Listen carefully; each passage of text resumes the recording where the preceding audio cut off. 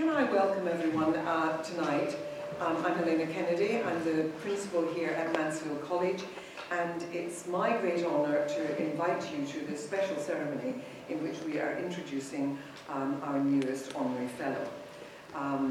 We have present here one of our other honorary fellows, Ben Okri. I'm delighted that he's with us, and I wanted just to say briefly that when we create an honorary fellow to join our community here at Mansfield, we look for a number of different things. We look for someone who is distinguished in their field. We look for somebody who has done incredible things, who is inspirational. And we couldn't have a better person than the person we have with us tonight. The composer Erilyn Wallen has been described as a Renaissance woman of contemporary British music. I mean, she really is an extraordinary musician and a creative being. She was born in Belize, but she's very much a British composer and musician. Hugely prolific, talented and internationally respected. Recipient of an honour from our own honour system.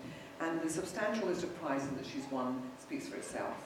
But I'm going to turn over to our professorial fellow, Georgina Bourne, to give the citation for our special guest tonight. Can you do that, please? And you got the mic on. I think so, yeah. Is the mic working? Yeah, okay. Well, thank you very much, Helena. And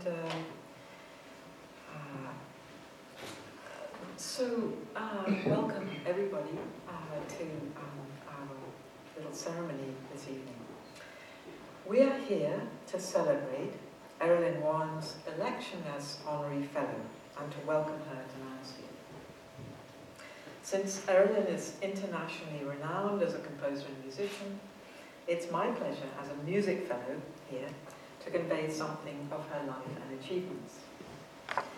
Erilyn was born, as Helena said, in Belize and grew up in London, studying music and composition at Goldsmiths College, King's College London, and at Cambridge. Unusually, she's combined a successful career as what is still referred to these days as a serious composer, with a life as a singer-songwriter, releasing several albums of her songs. The tally of her works and collaborative projects is a long and distinguished one. In a minute, I'll pull out a few highlights. But it's a joy of our getting together this evening that we'll get to hear some of her music later, performed both by Erilyn herself and by Matthew Sharp and Dominic Harlan, who are long-standing colleagues of hers and who have commissioned some great music from her. And they're going to play a few of her pieces. But first, a little context. Pursuing a life as a composer is not for sissies.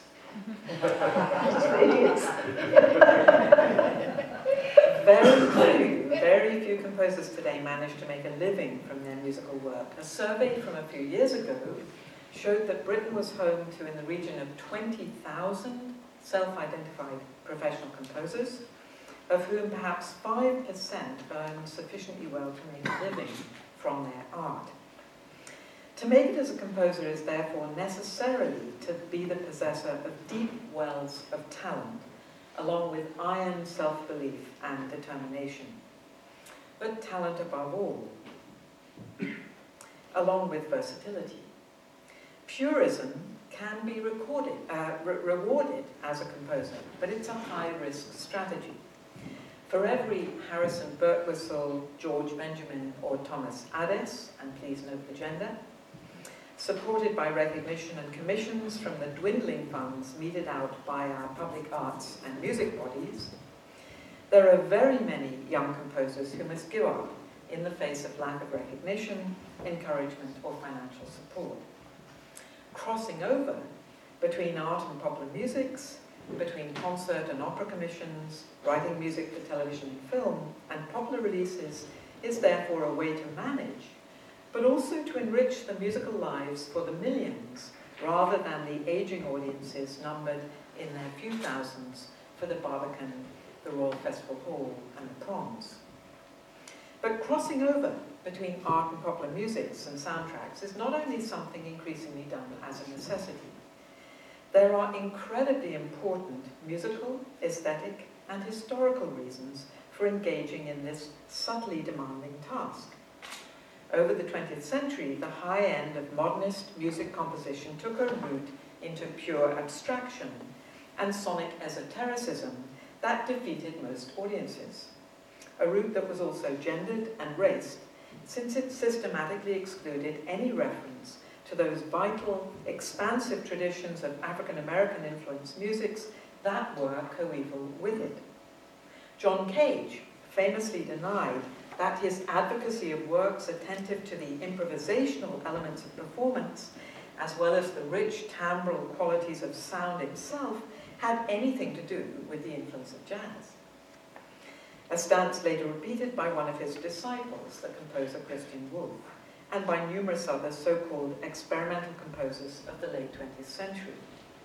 The route into esotericism then was a raced and gendered one, as recent scholarship has begun to uncover. But while these politics are significant, as or more important have been their aesthetic consequences. That is, the historical record shows an almost total inhibition in Western art music composition over the last 50 years about using melody, tonal harmony, rhythm, and pulse. It shows also a denial of and a refusal to learn from the extraordinary timbral and microtonal subtleties, the expanded sound palette and improvisational powers manifest in the electronic popular musics that since the 50s have had their creative origin in the recording studio or in live performance. Think Jimi Hendrix's performance of Star Spangled Banner at Woodstock in 1969. I wasn't there, actually. You can get it on YouTube, and it's still amazing. And before that, in blues-inflected soul musics from Bessie Smith through Billie Holiday to Missy Elliott.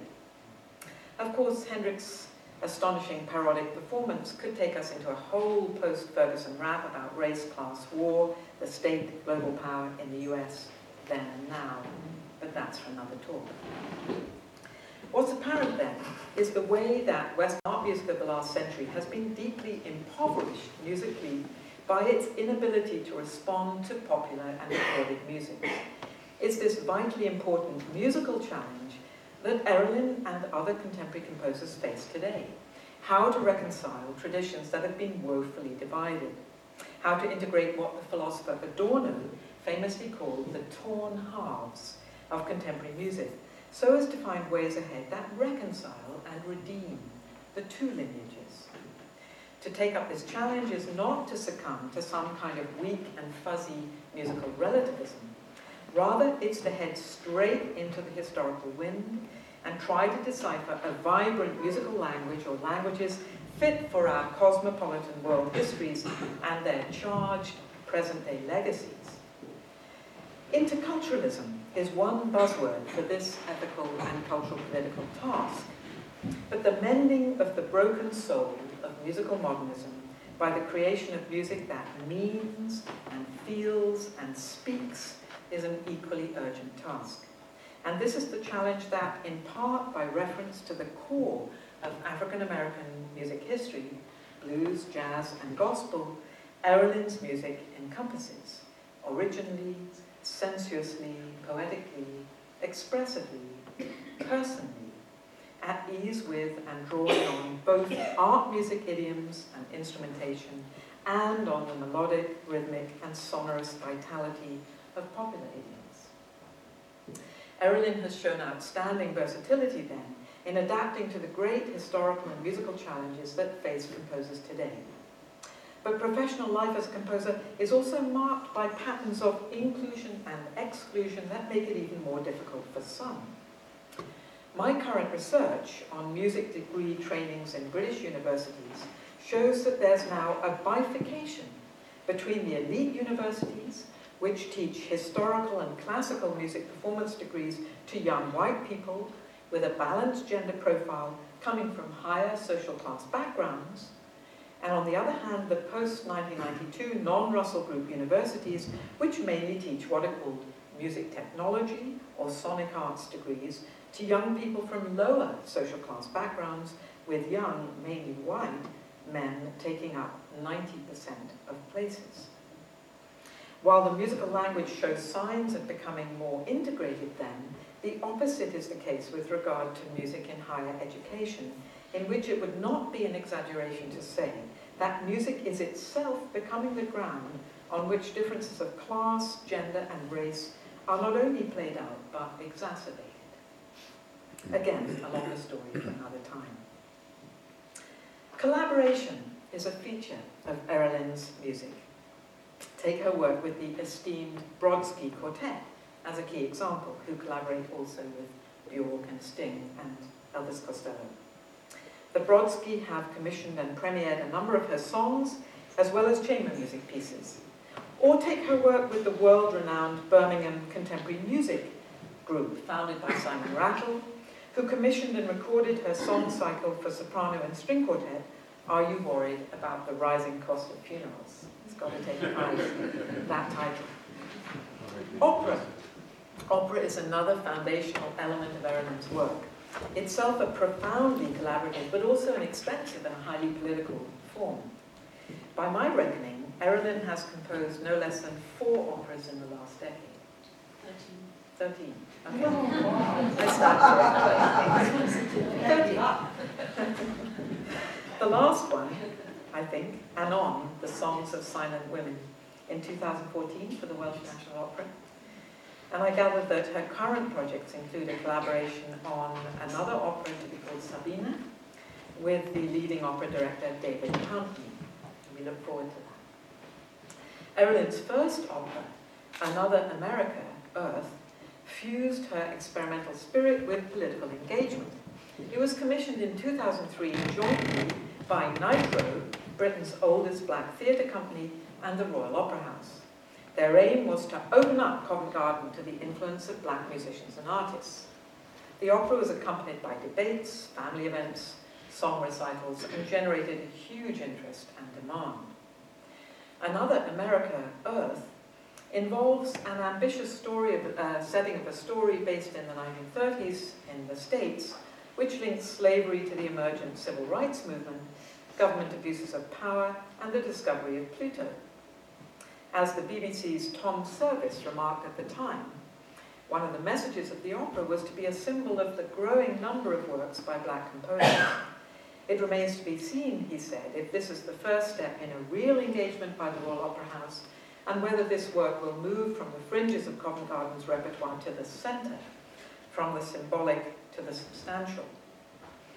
Service's comments remind us that opera, with its large-scale collective authorship and extended performance ensemble, is itself a truly social form of music that invariably intensifies exclusions of gender and race. I know of another very senior woman, British composer at the moment, who in her late 60s has just finally got her first opera commission.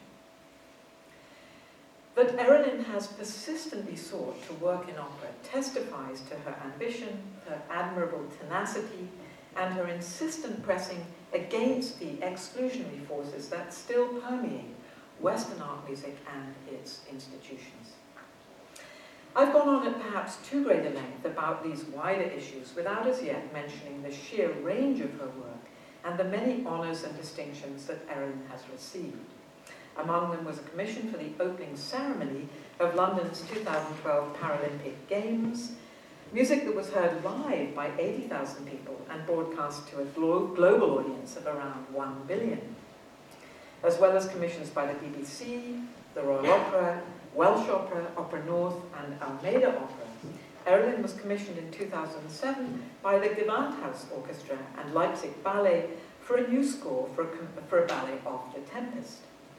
In 2007, she was awarded an MBE for her services to music in the Queen's Birthday Honours List, and in 2013, she was awarded the Ivor Novello Award for Classical Music. So Mansfield is now extending this catalogue of honours by bestowing, as a token of our high esteem, our honorary fellowship. But our fellowship is limited to a terrestrial one. Erilyn has already transcended this by co-writing a song in 2006 with the astronaut Steve McLean while he was orbiting Earth in a space shuttle.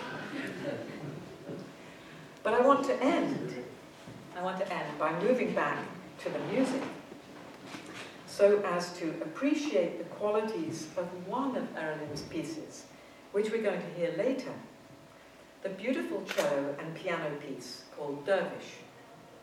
With its rapturous Brahmsian qualities, its obvious relish and command in writing idiomatically for cello and piano, its virtuosic yet effortless leaps, its bass piano riffs and blue note bends, it draws influence as much from the blues as from the string writing of Bartók and Britten. Dervish is quite simply up there in the major contemporary cello sonata stakes, and I speak as a cellist. So we at Mansfield are delighted to welcome into the college as special a musical and cultural voice as yours, Erilyn. We will both learn from and hugely enjoy your company, and we are ourselves honoured and grateful that you're joining us.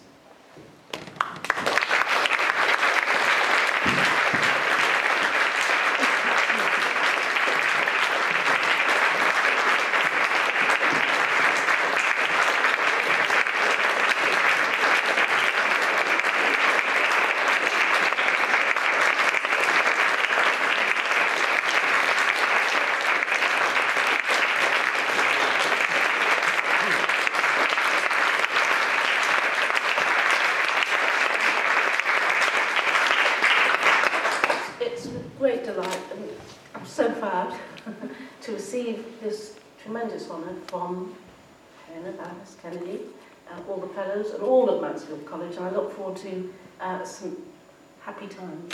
And I was very excited to know about dinner every Friday, so we'll have to talk about it. It's really tremendous honour, and I hope I can add a little lustre to already this illustrious college. Thank you. Great.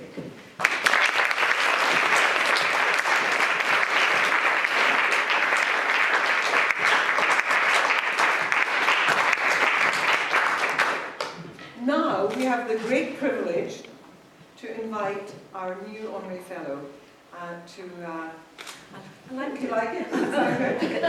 new honorary fellow to speak to us tonight and to provide us with a little nurture in the form of music. Thank you. So I'm sorry we were so late starting, so I'll try and trim my talk a little bit so that we can have enough today. And so I'll start by singing one of what is actually my first song, and I'll just take you through a range of some of the music I've written, and there'll be an opportunity for questions at the end. So the thing is, as a child, I really wanted to be a dancer. That's what I wanted to be, but I was put to the piano, and I didn't realise that you were supposed to stop practicing, so I was always people begging me to stop. So music was always a natural part of my life. I didn't realise that it was a hateful thing. But songwriting came as just something for my own pleasure, so I thought it'd be fun to play you my very first song called What's Up, Doc? I was going to play a slower one, but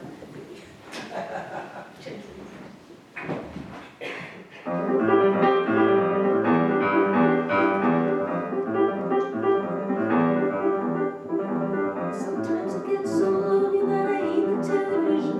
Sometimes I get so crazy that I hate the television. What's up, dog?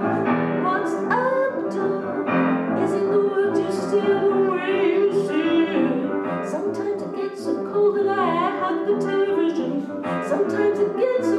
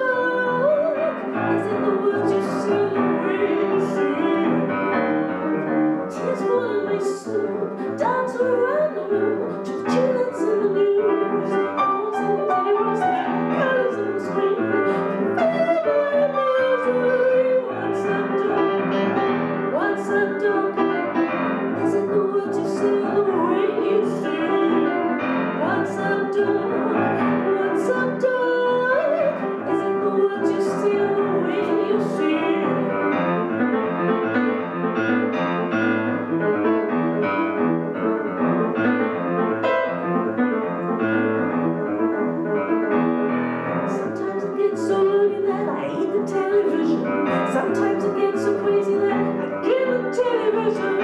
What's up, dog? What's up, dog? Is it the word you say the way you say? What's up, dog? What's up, dog? Is it the word you say the way you say? What's up, dog? What's up, dog? Is it the word you say the way you say it?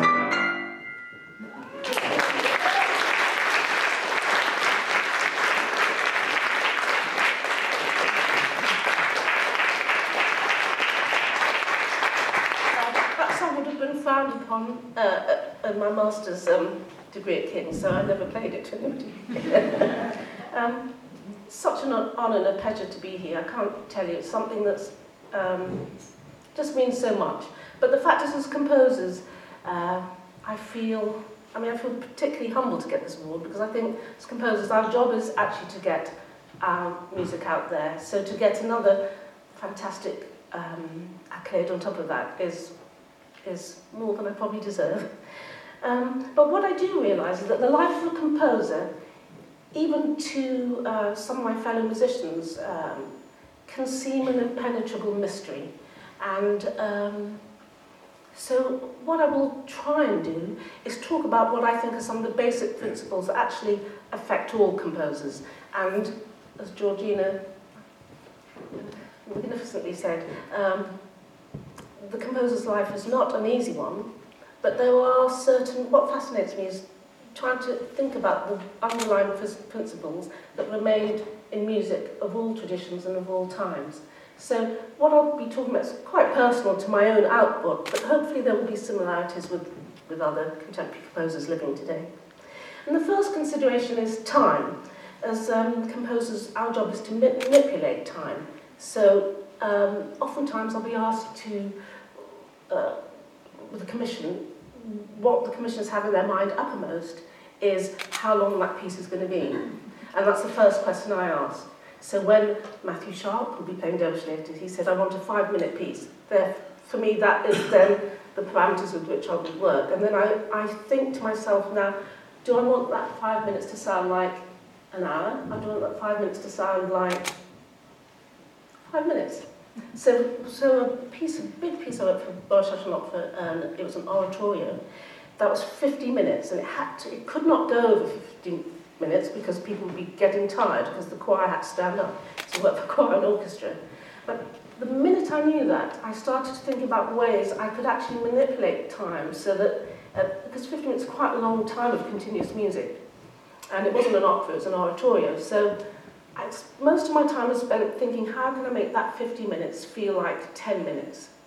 And there's a technical way you can achieve that. It's through dealing with transitions, how you set the tempi, things like that. So it's quite practical, you can address that issue. And I was very pleased because at one of the performances, somebody came up and said, do you know, that only felt like 10 minutes? Yes. But composers often talk about that, but that's sort of the nub of it, and I just feel very privileged because that is our job to, when the audience are held captive as you are now, it's like, how do you mould that time? How do you move from one experience to another, one musical moment to another? And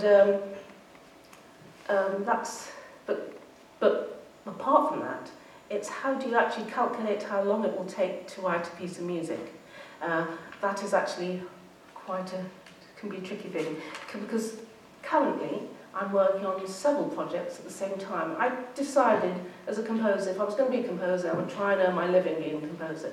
I didn't realise that was a foolhardy pursuit, but that is what I try and do. So at the moment I'm composing an opera with David Pountney, and that is a work called Sabina Spielwein. It's about a psychoanalyst who was first a patient of Jung and then went on to be a renowned psychoanalyst in her own right, and she's been rather pushed aside by history. But in that opera we have other people from history, including Freud, Einstein, Goebbels, Stalin, and even Siegfried from Wagner's Ring Cycle. So I'm tussling. The main thing is, time is the least of my considerations. How can I present Freud on stage? I have actually set Einstein, but I'm not quite sure what to do with the other characters. So that's one of the things, but I'm also working in work for choirs and orchestra. I'm setting a sonnet of Shakespeare, and that will be about 20 or 25. And it's quite interesting to me how some of the commissioners confuse length with value for money. So that is going to be 20 minutes, but I know the commission would like that to be 50 minutes, but it's the work actually needs to be 20, 25 minutes. And so I'm working on that. And then another thing that's on my table at the moment is there's going to be a photographic exhibition at V&A, and they want me to play the piano, but playing popular songs of the 70s and 80s, so reggae, calypso, lovers rock. And my sisters know more about this music than me, so I'm going to have to call them up, but I'm calling that Tottenham Tunes. But that one is quite special to me, because I will be playing as well. So it's like all the time you walk around juggling all these different ideas, and then just last week somebody called to say, now this commission may or may not happen now, and it's quite big. It's quite a big deal, but we would like you to come up with the title for the booklet, just in case you get the commission. But in the process of thinking of a title, I think, oh, I'd love to write that piece now. So that's the crazy life of a composer. It's not. I mean, I think if you have some Bertelsmann, you might get one commission a year. It's humongous commission. You can just work on one thing. I work on several things. It's not ideal, but in a funny sort of way, I relish commissions that are brought to me that force me to think of things that I possibly wouldn't have done. But performing is also important to me, and so it's a thing I try and keep up. You know, I'm not the world's best pianist or singing, but I find that the act of performing really fuels the composing. It's a separate part of the brain, but through performing you really do understand what it is like to be on stage. And when I'm writing for other musicians, I always imagine them sitting on the stage. The other thing that's quite interesting being a composer is that while you're busy writing new pieces, old works are being performed. So last year, for example, a piece called Mighty River, which was commissioned to mark the 200th anniversary of the abolition of the Slave Trade Act, and it was commissioned to be performed on that very day at the very church that Wilberforce would meet. That was quite an incredible thing. But I remember thinking that this is a commemorative piece, and that's it. Its days are over. Because certainly in this country, there's quite a lot of public commissions, pieces that, and there's always been such in history, pieces that mark events. And but last year, BBC Philharmonic played that work. No, so BBC Symphony, sorry, I mustn't get confused. Symphony played that work. Whereas Philharmonia had half an hour rehearsal on the day to present this work. It was going to be 15 minutes, but I did actually push for 15 minutes more, seeing as the piece itself was 20 minutes. But when BBC Symphony played it, they had about 5 rehearsals. And that was marvellous for me because rather than hearing the work come together in a rush, I could actually, it was a new conductor, new orchestra, new space, and it's new for live radio broadcast, but I could really sort of check my score and make sure that what I'd written was what I'd intended. And there were little adjustments I made in tempi, things to do with little details that actually make a vast difference, like bowing, how you bow, how you phrase certain things. And so, as a composer, you know, at that time I was also working on Anon was rehearsing. So I was going between Anon in Wales. I actually missed the dress rehearsal because I had to be at the performance of Mighty River, which, while it's an old piece, they still continue to live with you. So it's a very... Sometimes I think maybe I should stop writing soon because it's like having all these naughty children. You actually do have to take care of all of them. All right, more. What happened to the old ones? But I'll play a little bit of Mighty River in fact, because this is a work that weaves spirituals into its texture. So we'll just hear.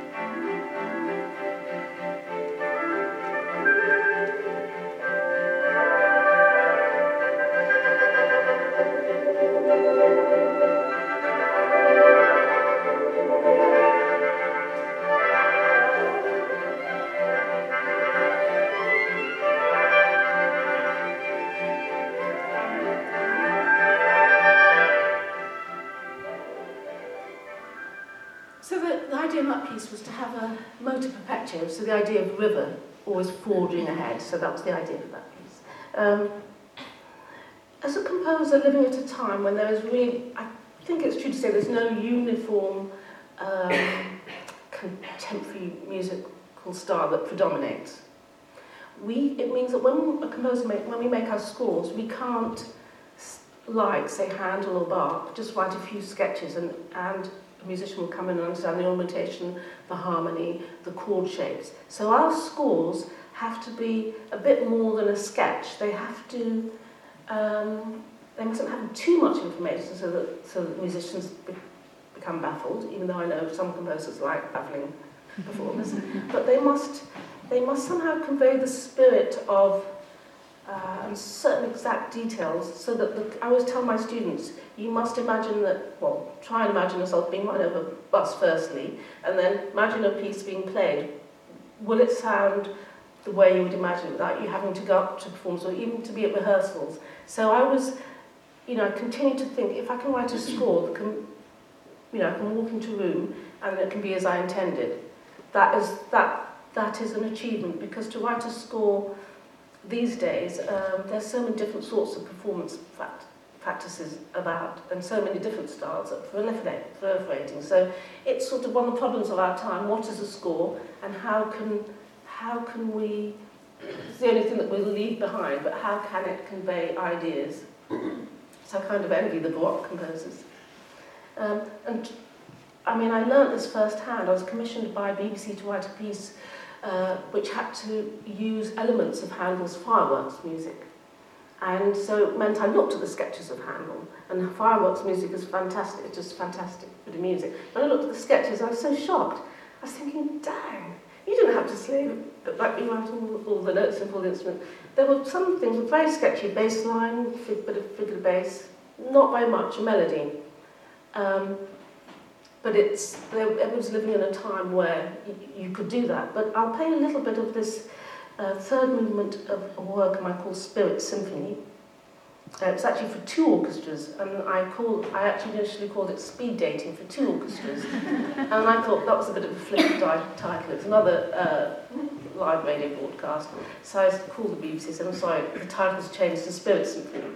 And they said, no, you can't do that. We've organised a speed dating event at War Festival Hall. So we have to stick with the title. So I'm responsible for courtships, if not marriages. So we're going to play a little bit 3:44 to 5:32, where I use Handel's bass line, and then you hear the tune coming in at the end.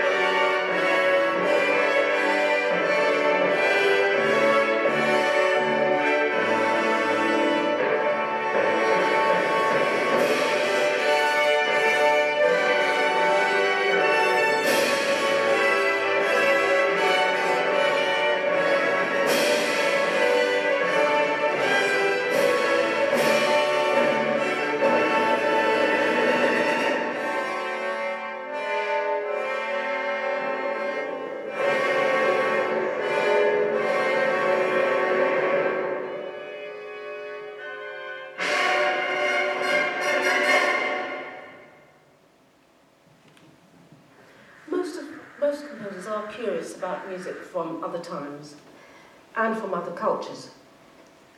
Analysing music which is removed from one's own time or culture can inspire new ways of thinking about one's own work and often new ways of working. When I think of composers like Philip Glass or Steve Reich, it's their travels to Ghana and to Africa that totally revitalised the way they looked at rhythm and the way music moved. And their influence is very great to this day. It is also important to me that I tell the stories of my own time, and whether it's in chamber works, songs, ballets or orchestral works, this commitment applies. But I've relished composing music theatre works, and as I said before, I'm now composing my 14th opera. I don't know how this has happened exactly, because writing opera, there's always bloodshed, because there's usually somebody falling out with somebody else. It's crazy. No, I mean, I've met some very eminent composers who, when I say the word opera, they start to tremble and shake. It's honestly true, because it's very, it takes a lot of commitment. You can't, it's not like you write the work and then you hand it over. You have to be at rehearsals. Well, I think you do. And there's so many decisions that have to be made after the work, often very practical considerations to do with movement on stage. And there's usually disagreement with the director and the musical director, and there's a sort of etiquette that has to happen, but is often not observed. But I just love writing opera because I feel you can tell stories in such a direct way. And my particular process is I like to write the vocal score first. I don't know if you know what a vocal score is. It's where, so the libretto is written with all the words and the text, and that takes a while to chisel. But for me, after that, I like to set the words in music and the piano, and just have a piano sketch, because that's very important. Those vocal lines carry so much. And it's only then that I start to orchestrate and do all the colouring, flashing bits. But having said that, the orchestra's job or the small ensemble job isn't just to accompany that the music surrounding the singers has to often convey a different story. It certainly has to be part of the atmosphere. So often you can play with opposites. I had a character in an opera, I still think about him, his name is Don. And Don would chop off body parts of people, and he would come and he would say, "I didn't mean to." That was his line. So I represented him. Did he get up? Did he get up? But the music was obviously telling us he was lying. So, but it's many different stages to composing opera. One of the operas that I think was a real turning point for me was, actually, Helena might know these people. June and Jennifer Gibbons, the Silent Twins. I've worked with many different writers, and sometimes I've set my own libretto. But at the same time, April DeAngelis, a wonderful playwright, and I came across this story about the Silent Twins, and we said, we have to do this as an opera. So that's the first thing, writing an opera that you can bear to live with for maybe up to 5 years. Jennifer and June Gibbons, the heroines of our opera, were complex, highly creative, obsessive characters. They were teenagers, though we traced their journey from childhood to about 18 years old.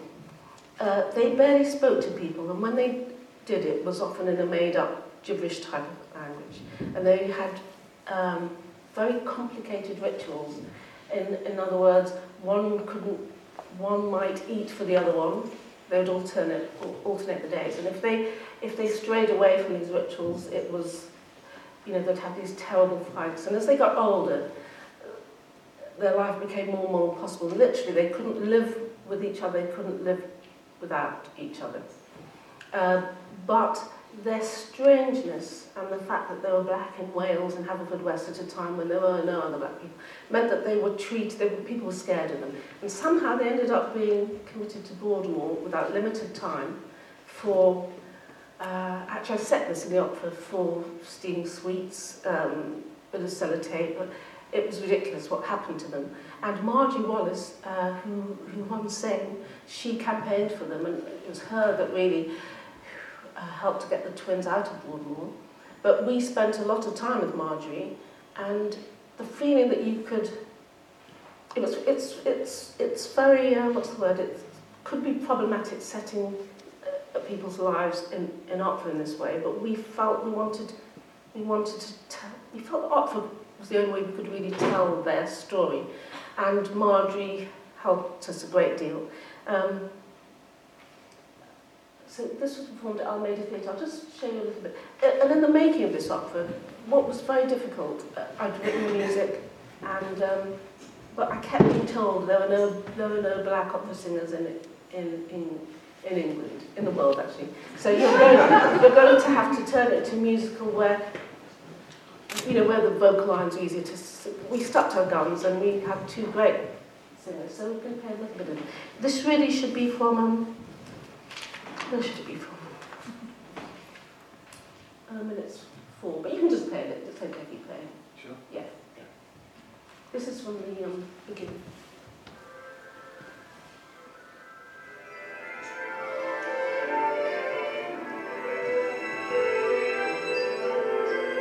That's a scan there.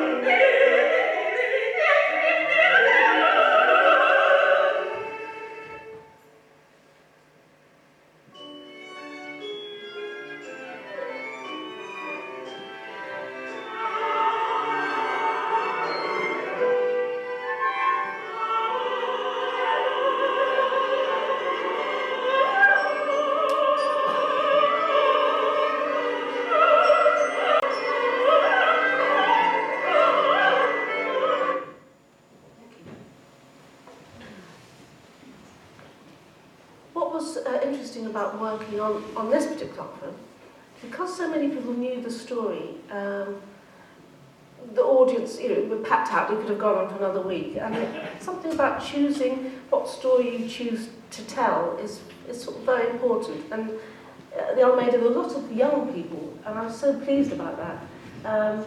Opera is one of those things that, I mean, I certainly didn't know much about opera before I started to write any.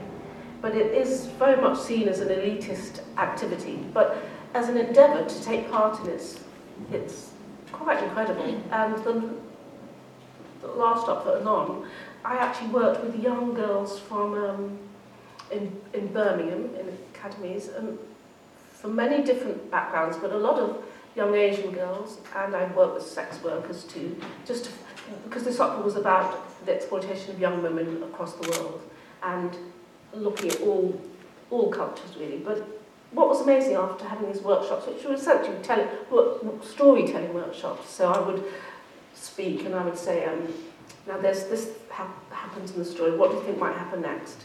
And the thing Anon is my Anon is actually a retelling of the Manon Lescaut story. But I don't tell the girls this, but they were, after an hour, they said, oh, how can we get into opera? We didn't think you could tell stories like this, stories about living today, about our own lives. And so that's why I like writing operas. I think the things you can show on stage, you still might not be able to show in a film. But not all my subject matter has been serious. last year I decided to take my own production of Cautionary Tales. That's the setting of the Hilaire Belloc. This opera was originally commissioned by Opera North, and they said you can either choose that story, and I thought Hilaire Belloc's is such a fantastic, unbelievable text, and we managed to get the rights from the Belloc estate, and this is a 50-minute opera intended for children, but the language is so, sophisticated, adults enjoyed it too. So I'll play a little bit of this. I decided, what happened was, Anon was supposed to go to Latitude Festival, and at the last minute, W&O felt there wasn't enough rehearsal time. So stupidly I said, I've got another opera for you, forgetting that actually we had no production, we had no singing, we had no set, we had nothing. So in 6 weeks we got it together as an experiment to see if we could actually, because the opera's only for 4 singers and 3, so 3 in the band. So this is what you'll see is just a little trail from what we did, but it's very shoestring production.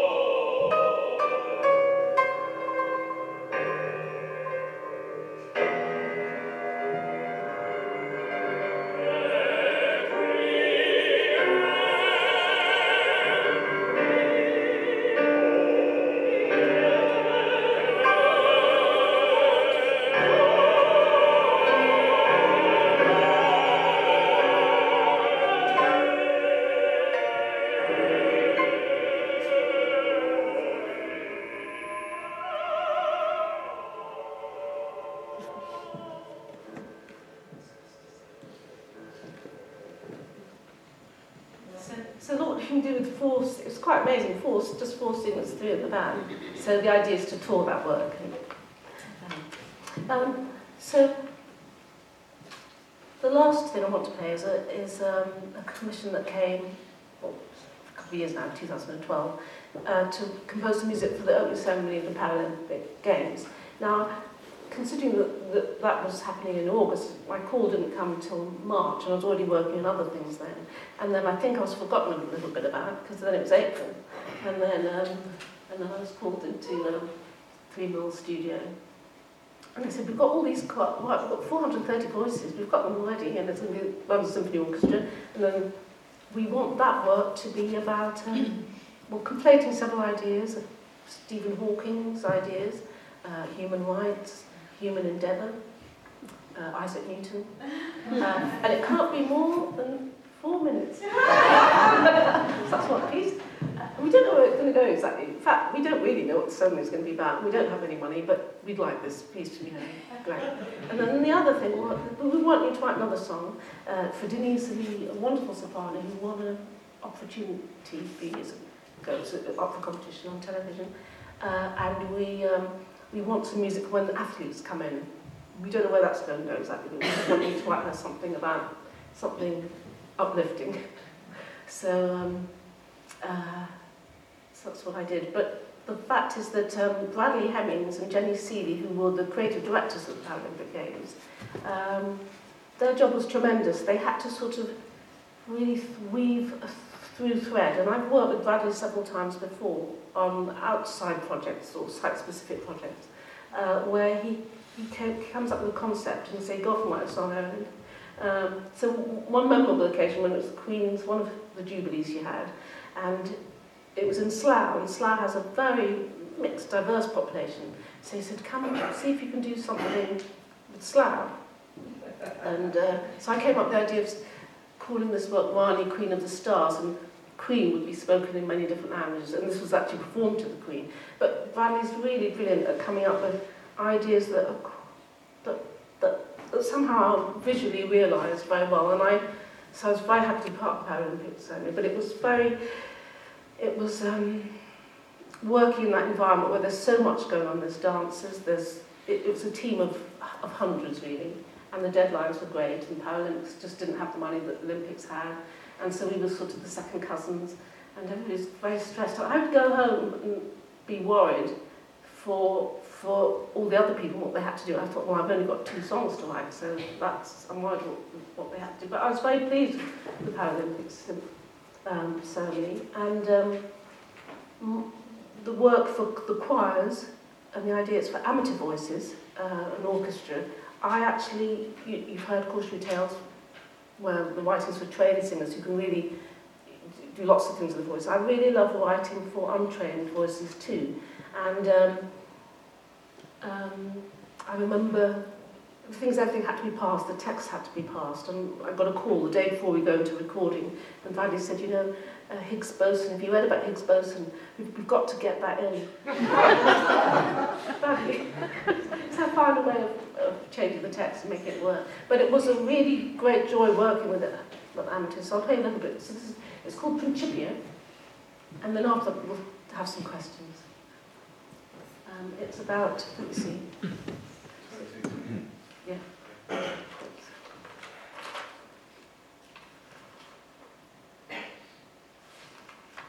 What is it? It's, yeah, 22, 28. So it's there. If you go back, literally.